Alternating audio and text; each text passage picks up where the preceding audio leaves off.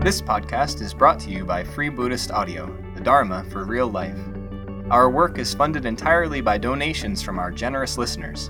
If you would like to help us keep this free, come and join us at freebuddhistaudio.com/community. Thank you and happy listening.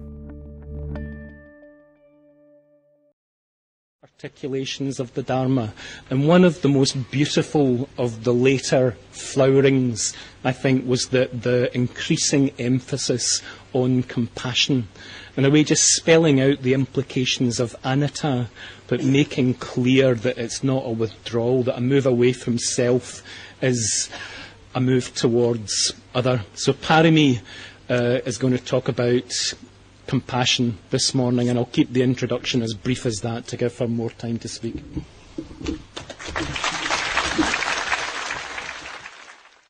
So the event has been celebrating, the whole overall title of the event was Beating the Drum of the Dharma. It was around the idea that the Buddha's enlightenment experience is still, as it were, resonating down through the ages, across cultures, and landing, as it were, here. But of course, it lands here not to stop, but to continue reverberating onwards through time, through space, through geography, through history. We've heard in different ways about the Buddha's enlightenment experience. We heard the story told by Ratnaprabha. We've heard from the talks. We had a talk from Ratnaguna. Two very beautiful talks, actually. Ratnaguna telling us of the earliest teachings. And a talk yesterday from Kamalashila about the Buddha's need to absorb that experience of the enlightenment. And today I want to talk about the implications of the fact that the Buddha decided to teach. So you could say we've had the wisdom aspect. We've had a kind of insight and absorption aspect. And today the aspect we're focusing on is compassion. So I'm going to start by just reading a little bit from the Pali Canon of the moment when the Buddha's making this decision. Then, while he was alone and in seclusion, this line of thinking arose in his awareness.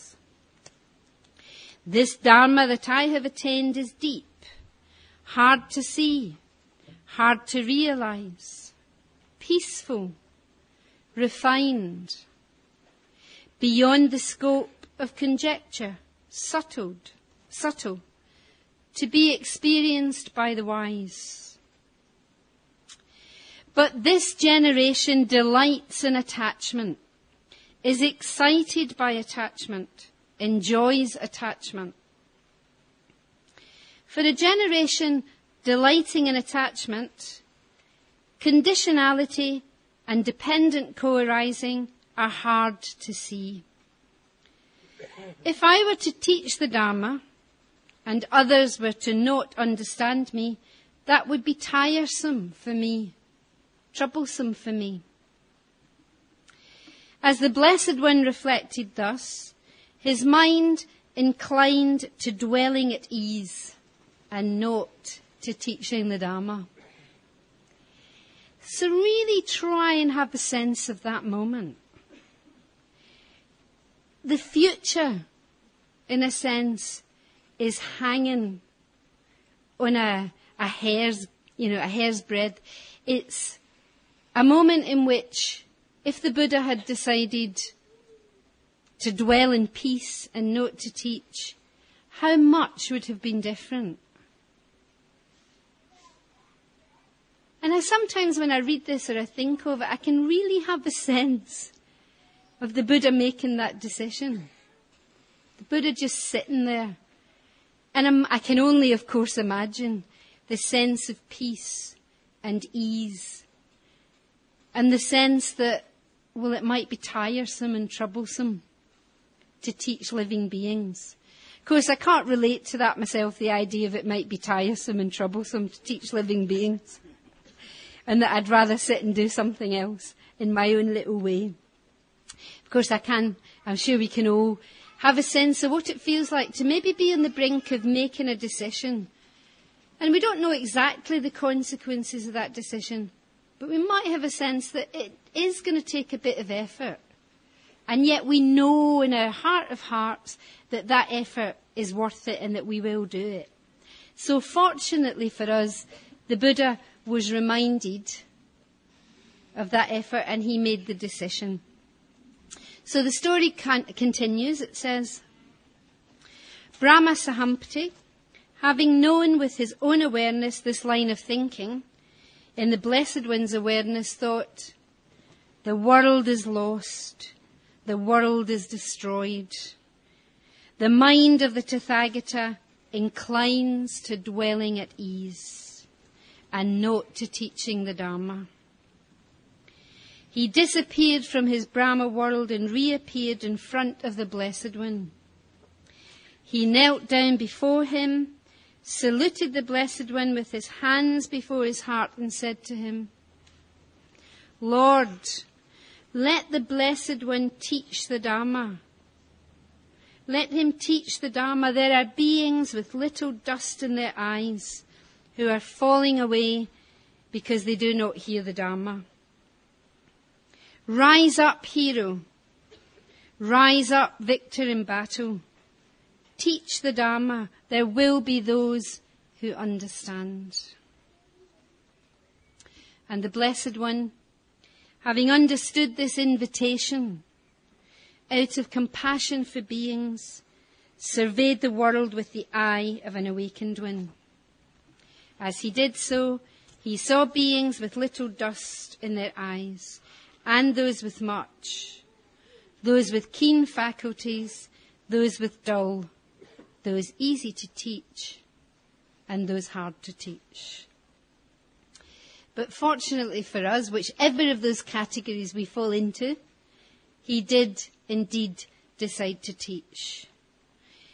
Through compassion, he decides to teach. Now, I have quite a fertile imagination. So when I imagine this scene, I kind of imagine the Buddha sitting there. And maybe in that moment he remembers, right back to the moment when he left home to seek awakening. And we'll remember that he did that through compassion. That the Buddha to be, still not the Buddha, left home and went out to seek an answer to the world's suffering. And I sometimes have this feeling that maybe in that moment when Brahma Sahampati comes to him, it comes back, oh yes, of course, that's why I left home, to seek the Dharma. Well, to seek the truth, to seek an end to suffering. And maybe he remembered an experience which had been quite formative for him in leaving home, which was when he remembered as a child his father's ploughman ploughing a field.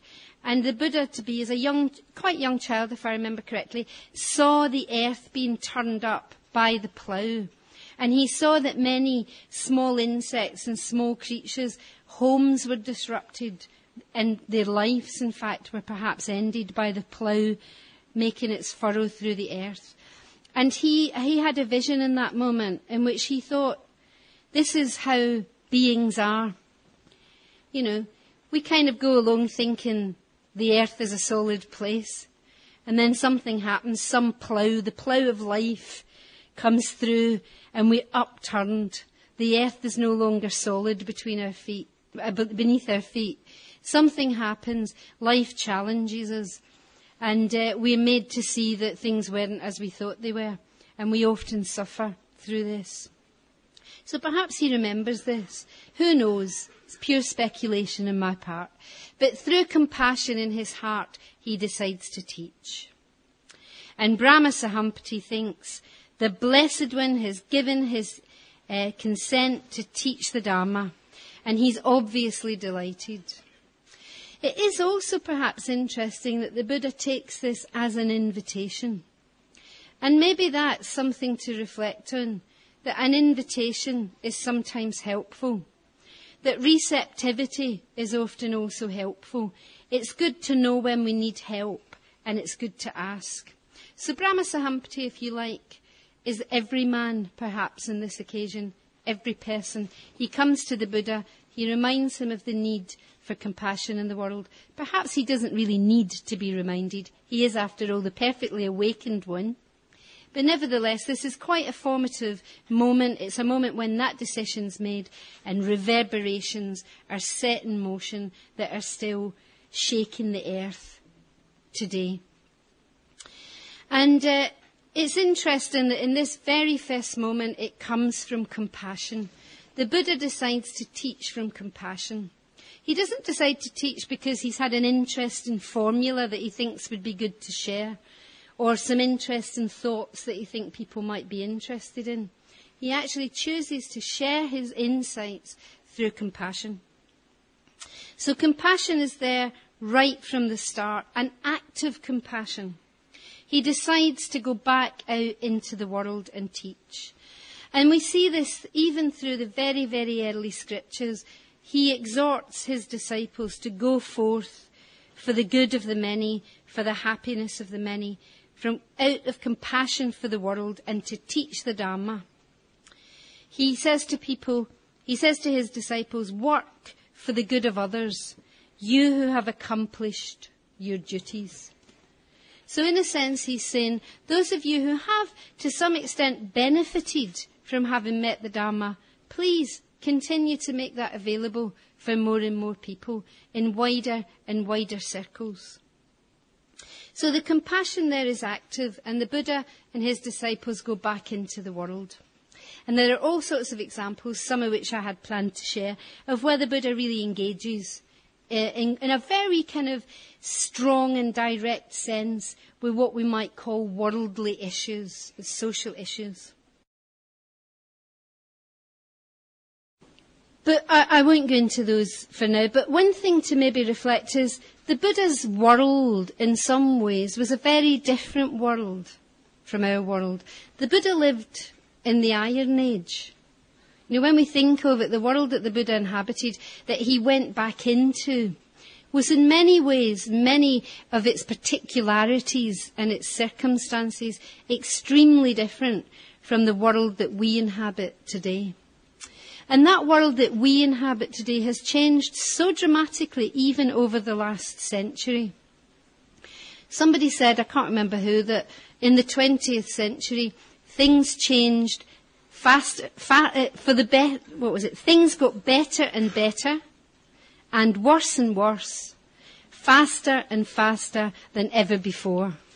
And perhaps that is, to some extent, a sign. Perhaps that is one of the main characteristics of life in the 21st century. It's better than it ever was in some ways. It's worse than it ever was in some ways. And it jolly well happens faster. It really does happen fast. The speed of change is quite remarkable in all sorts of ways. Although the Buddha lived in a very different world from ours in some ways, we could say, well, samsara is still samsara. The details might be very different. The speed might be different. But nevertheless, we could say that greed, hatred and delusion are still pretty omnipresent. I don't think we could say they're any less present than the days when the Buddha first went back to teach his teachings. Samsara still exists. Maybe one change is that greed, hatred and delusion seem to exist in ever more institutionalised forms. Perhaps that's always been the case. Certainly in the world that we live in, we can see massively institutionalised forms of greed, hatred and delusion. And I think sometimes this leaves us feeling very powerless. I think we can sometimes feel very helpless in the face of these massive organisations. You know, nation states, corporations, all those different things. We can kind of think, well, what can I do in the face of this massive change? Well, I think one thing we can do is we can ask ourselves, what would the Buddha do, or what would the Buddha say in relation to some of the problems that we face today? It's quite hard to go back to the scriptures and find exact things that we can say. You know, the Buddha said, you definitely shouldn't fly because of the carbon emissions and the effect that's having on climate change. And we probably can't point to the exact sutra where the Buddha says, really try and think where what you're buying has been sourced from. Really try and think of the third world. I mean, the Buddha was in the third world, except that it wasn't a third world at that point. The Buddha was just in his world. So we probably can't come up and say, look, here is this particular scripture in which the Buddha gave us a lot of teachings about ecological awareness. There are some, actually, that you can do that with, and it's very interesting to do that. But maybe more important is to really try and, within ourselves, within our own lives, see what the principles are that the Buddha gave us. And how do those principles apply to the world that we're living in? And although the world that we're in is very complex, I think quite often we can apply quite simple, straightforward, ethical principles to the things that we are involved in. And that saying of, I think it's Greenpeace or Friends of the Earth, of think global, act local. Well, I think that's actually a very good little tenet for metta bhavana, for universal loving kindness. We can think globally, we can really think that everything we do has a global effect, and yet all we can really do in a way is act where we can act. And it seems to me that sometimes because we're aware of the global needs, we don't act at all. We stop ourselves from acting. And if I may quote somebody from a completely different religious tradition, Mother Teresa of Calcutta, who said to somebody once, people say my actions are but a drop in the ocean, and I replied, the ocean is made only of drops.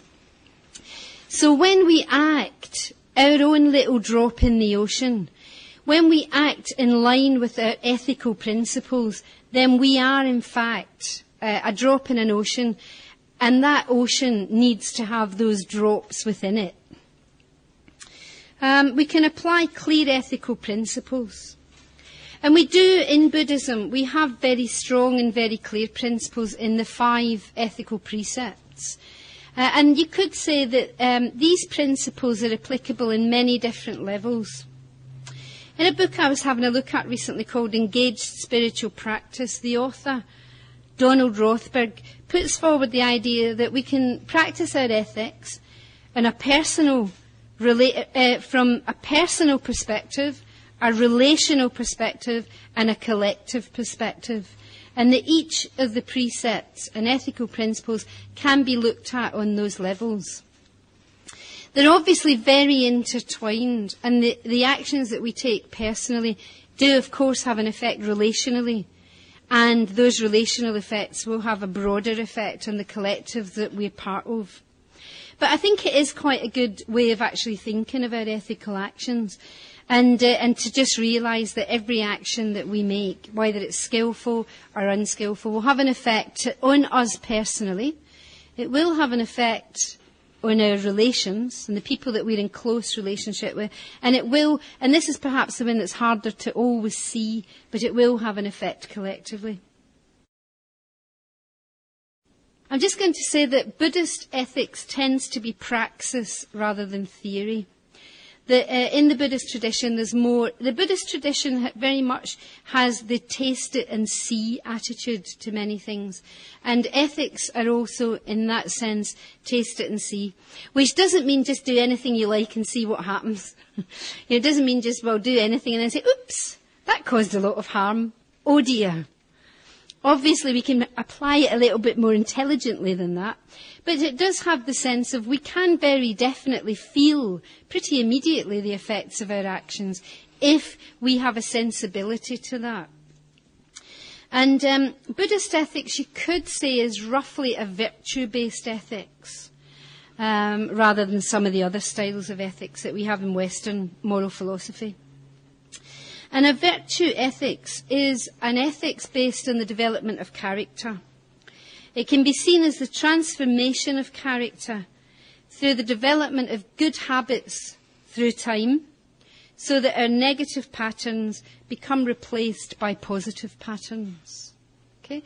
So a transformation of personality through the development of good habits over time, so that our negative patterns are replaced by positive patterns. So Buddhist ethics are a mind-based ethics. So what we're actually doing is working in such a way that our mind states become more and more positive, more and more skillful, to use that term, that they're more and more based on clarity, care, kindness, understanding, solidarity, and that our actions and our mind states are always less and less based in greed and craving, hatred, delusion, competitiveness, one-upmanship, fear, envy, resentment, etc., etc. So we can see from that the precepts give us a way of working with that. The precepts state out very clearly in their negative form the actions that we will try to disassociate with, that we will undertake to not do, acts of cruelty, acts of, you know the precepts. And they also, in their positive counterpart, state quite clearly actions of loving kindness, of generosity, contentment, truthfulness, mindfulness, ways of actually acting in the world that will have an effect on our mental state, will have an effect on our heart. So in that sense, Buddhist ethics, although a mixture of different kinds, is probably closest to virtue ethics. And the virtue that we could say that's at the heart of this ethical practice is the virtue of love and compassion. And there are many different ways of thinking about compassion. There are many different levels of compassion.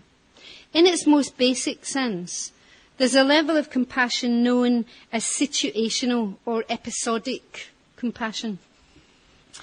Situational compassion is when our heart is full of metta, full of love, full of kindness, full of care, and we meet suffering. And our heartfelt response to that suffering is an appropriate response of compassion, and we act in accordance with that appropriate response of compassion. But it's coming in response to something seen externally. And it's a wonderful level of compassion, and it's the level of compassion at which most of us, most of the time, will act. However, there's a deeper level of compassion, and it's important to be opening ourselves to that deeper level of compassion. And that great compassion comes from a very deep understanding, a very deep level in which we're able to feel compassion beyond polarization. We're able to feel compassion not only to those who perhaps are suffering, but more challengingly, more radically, we're able to open our hearts in compassion to those who might be causing suffering. This level of compassion is the level of compassion of the Bodhisattva.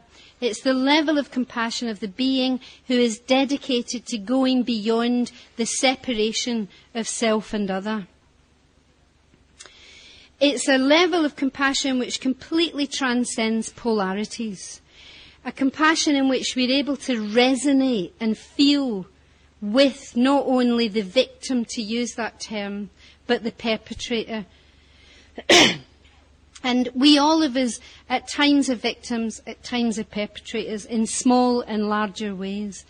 This level of compassion is very beautifully and poetically reflected in a poem by Thich Nhat Hanh, where he's able to identify imaginatively and compassionately with a child, a 12-year-old girl who's been raped by a sea pirate and who throws herself off the boat.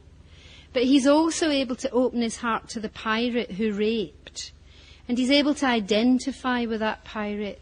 And he's able to say, well, I too, under certain conditions and circumstances, under different formation of character, might too have ended up in that place. So it's a level of compassion where the heart can open not only to, it can open beyond polarity. I'll just briefly share a little dream that I had once, which is quite a good illustration of this, I think. Years ago I was doing a solitary retreat, and I had a dream in this retreat. And in this dream, it sounds terribly megalomaniac when I share it, but anyway, it was a dream. You're allowed to be a megalomaniac in your dreams. And my dream was that my task was to sing songs to help the dying.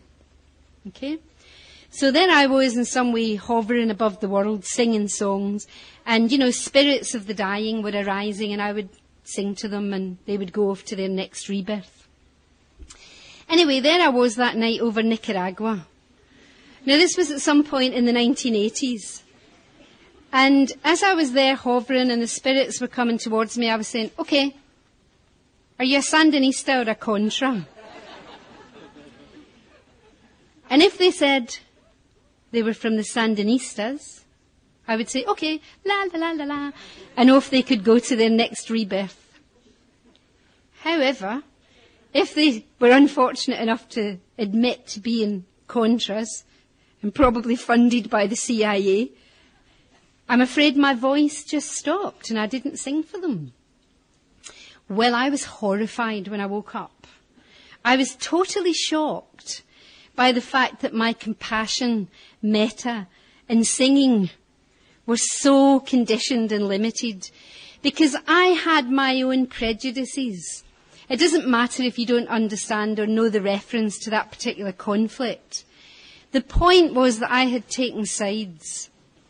Now, it might well be that I could make an objective analysis and decide that I felt one side had, as it were, anyway, I'll shut up. The point was that I had, in fact, taken sides. And I realised my compassion was so limited, and my metta and my loving kindness was so limited by my opinions and my points of view. And I made a vow to myself when I woke up and I meditated that morning that I would really try to learn to feel compassion and metta beyond my limited points of view. I haven't always managed it, but I have tried to keep that. And I have some examples of where I've managed to sometimes feel metta for certain personalities, but I'm not, in fact, going to share that with you today. But in all seriousness, this demand in a heartfelt sense to go beyond our opinions and polarities is a massively radical challenge. And yet it seems to me that given the world that we live in, it is the challenge for the 21st century.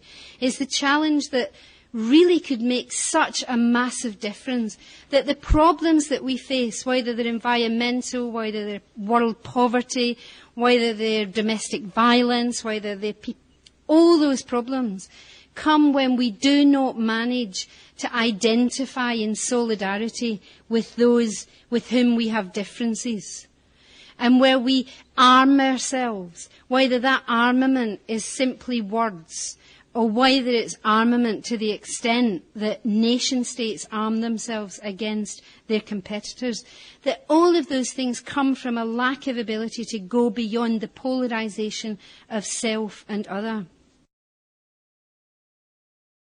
And that polarisation is, well, it's part of human nature, so it's a huge demand to go beyond that. And yet it seems to me to be what really needs to happen in this century. Shantideva, in his work, the Bodhicharyavatara, beautifully illustrates that in many different ways. And one thing he says, and this is a quote that I have given to the translators, part of the quotes, just in the opening part of the Bodhicharyavatara, Shantideva says that, in this particular translation, he says, although constructive behaviour is constantly weak, while negative forces are extremely strong and most unbearable, except for the full bodhicitta aim, can anything else constructive outshine this? In other translations, he says something like, to paraphrase, the power of evil or darkness is remarkably strong. The power of good is weak. If it were not for the awakening heart and mind, how else could we overcome this? And this is wonderful. Many years ago, Bhante gave a seminar on this text. And in this if I remember correctly, he says, well, this verse is a crucial verse. And what Shantideva is saying here is that we cannot overcome the powers of darkness, the forces of evil, to use those expressions, by sheer psychological goodness. We cannot overcome them on their own level. We cannot overcome polarity while we're within polarity. The only way we can really truly act against these forces is to transcend that polarity and that difference. And the only way to do that is to work as hard as we possibly can, in whatever way possible, whatever conditions we're in, so that that awakening heart arises, so that the bodhicitta arises, that our heart awakens to the calls and the cries of the suffering of the world. The bodhicitta, the awakening heart, awakens when we're able to stay connected to that suffering, when we're able to really open our eyes, open our ears, open our heart to what's happening in the world around us, while staying centred and clear in our ethical principles and centred in our ability to act in the face of these seemingly unbearable and overwhelming forces. And this bodhicitta, this heart, comes from the recognising of the interconnectedness of all beings. Now, interconnectedness, it seems to me, has been somewhat sentimentalised recently. I've got a bit fed up hearing about interconnectedness. Only in the sense that it seems to be coming at me from everywhere. And in some senses, it seems to me to be almost trivialised and almost sentimentalised, to the extent that we think, oh, well, all beings are connected, how beautiful. You know, let's just act in accordance with this principle and everything will be fine. And actually that's that's beautiful, but how much of a call and a rally to action is that, really? And my fear sometimes is that when that happens, what happens is we almost just expand our ego. That rather than finding ways of cutting through the ego that keeps us separate, we expand our ego so that not only am I the centre of the universe, but I am everything and the centre of the universe. That I've overcome this dichotomy by including everything in me, so that my ego has become expanded, fattened, made huge to the extent where it might burst. And I don't think that's quite what interconnectedness is about, myself. Interconnectedness is based on a realisation of the emptiness of all phenomena. It's based on the realisation, going right back to the Buddha's very first teaching, going right back to that experience that the Buddha had under the Bodhi tree, that we've heard about already a couple of times. That moment where the Buddha vibrated with all beings. And when the Buddha realised the truth of the impermanent nature of conditioned existence. And when he realised the insubstantial nature of conditioned existence, when he realised that there is no independent origination, when he realised that all phenomena arise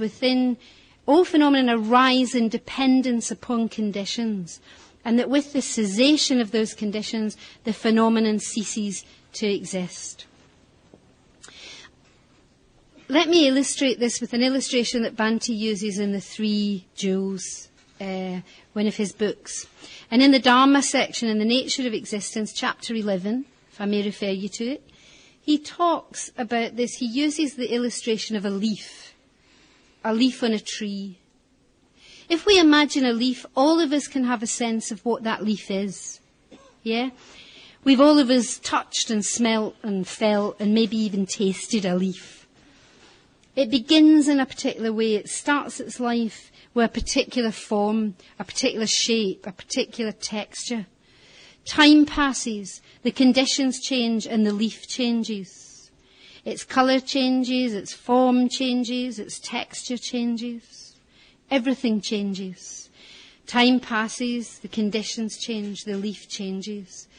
So the leaf that was perhaps white as a bud and became green as an opened leaf becomes orange or golden or brown. Its texture changes. It goes from smooth to crinkly. Eventually the conditions are such that it falls from the tree to become part of the conditions for the arising of the new leaf. If we imagine and think of that leaf, what the Buddha says, well, not only does the Buddha say that in that leaf, that leaf doesn't last forever. It arises and it falls with conditions. The Buddha's teaching says, in that leaf there is nothing beyond the attributes that come together to create that leaf. There is no essential leaf within that around which this colour and shape and form become attached.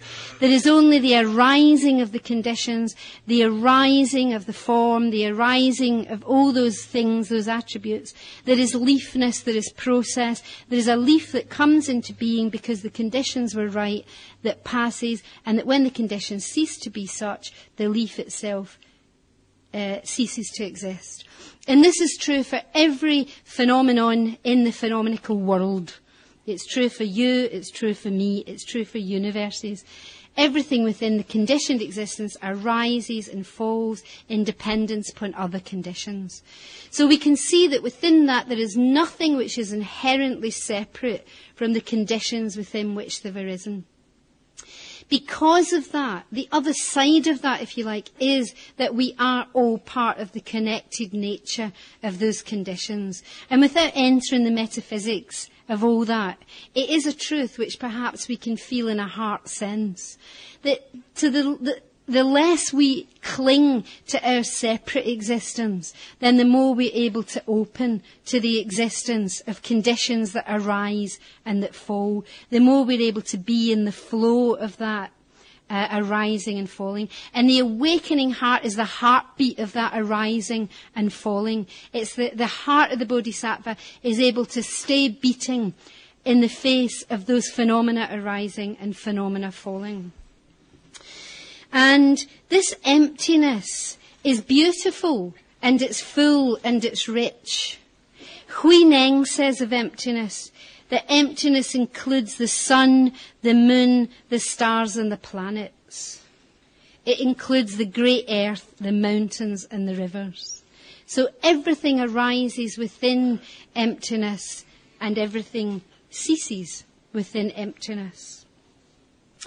But based on that interconnectedness comes, if we really allow our heart to open to it, comes an imperative to act. And this is where our ethics come into play. There's an imperative to act in the world. The Buddha, moved by compassion, came back into the world. We're here, we're enjoying a weekend together, we're practicing together, we're having moments of peace and mindfulness together, and tomorrow we'll go back into the world. What do we take back into the world with us? Well, let's hope we take back clear ethical principles. We take back a heart that bit more committed, a heartbeat more in tune with the awakening heart. And I'd like to read you a quote from Bhante before I conclude, which talks of this interconnectedness, and in a very particular and very beautiful way. In 1983, Bhante gave a talk called Buddhism, World Peace and Nuclear War. I was rereading this a couple of years, last year I think it was, because there was a debate going on about Trident missiles here in the UK. And I wanted to remember what Bhante had said in that talk, which had had a great impact on me when I was there listening to it. And when I reread it, it again had an enormous impact. And I want to just share a little bit of that talk with you just now before I conclude. So this is the quote that begins for the translators: "Peace has become a seamless garment." I won't read all of it. Peace has become a seamless garment, and the world has either to wear the whole garment or go naked to destruction. There can no longer be any question of a scrap of peace covering one part of the world's nakedness and not another. This makes it impossible for us to think in merely geopolitical terms. We have also to think in geoethical terms. Since peace is indivisible, The stark choice before us is either world peace or no peace, one world or no world. And we shall be able to achieve this only if we realise that humanity too is indivisible. And if we consistently act on that realisation. We must regard ourselves as citizens of the world. We have to identify ourselves more closely with all living beings and love them with a more ardent and selfless love. We shall have to be a louder and clearer voice of sanity and compassion in the world. Above all, we shall have to intensify our commitment to the great ethical and spiritual principle of non-violence, both in relations between individuals and in respect to relations between groups. So that was in 1983, Bhante gave that talk. 25 years have passed. My own feeling is that the world is not in a better place. He concludes that talk by saying, the situation in which we find ourselves today is dangerous in the extreme. Perhaps more dangerous for humanity than at any other period in history, and time is running out. So 25 years have passed since that talk. Perhaps time is still running out. I don't want to end on a note of, worry and, oh my goodness, it's all in a terrible state and everything. But nevertheless, for our heartbeat to be open, for us to really create the conditions for the awakening heart, we need to know the world in which that heart will awaken. It doesn't awaken away from the world, it awakens within the world. And I believe the world needs this more and more. One way we can do this is to really try and see the world through the eyes of the Bodhisattva. And when Avalokiteshvara looked at the world, the archetypal Bodhisattva who symbolises compassion, looked at the world, he wept. And sometimes that's our only response. But that weeping gave rise to Tara. That weeping gave rise to another figure of compassion. And that figure of compassion had one leg in meditation and one leg stepping into the world. It was active compassion, but compassion based on peace and clarity and kindness, on inner peace, meditative states, the fusion, the marriage, if you like, of inner peace and outer activity. So perhaps that's what we can take away from here. Perhaps we can open our eyes to the world, open our ears to the cries of the suffering of the world. And within that, remember that we do have clear ethical principles. We do have meditation practices that help us live in the world. And that the extent that we're able to gain that inner peace, although that might be a poor reflection of the Buddha's enlightenment experience, nevertheless it is a reflection. And so as we move outwards and we act in the world, let us do that with the Buddha's peace in our heart. Let us do it with Avalokiteshvara and Tara's compassion in our heart, with a realisation that we too are part of the conditions of the world. And as we step back into the world, let us do that with love, with compassion and with peace. And I'd like to finish by just dedicating any meagre merits gained by me talking this morning and by us being here this morning to peace in the world. May our teachers be healthy and have long life. May our efforts for practice heal ourselves, heal our world, and may the bodhicitta arise where it has not yet arisen. Where it has arisen, may it flourish, and where it flourishes, may it never die. Thank you.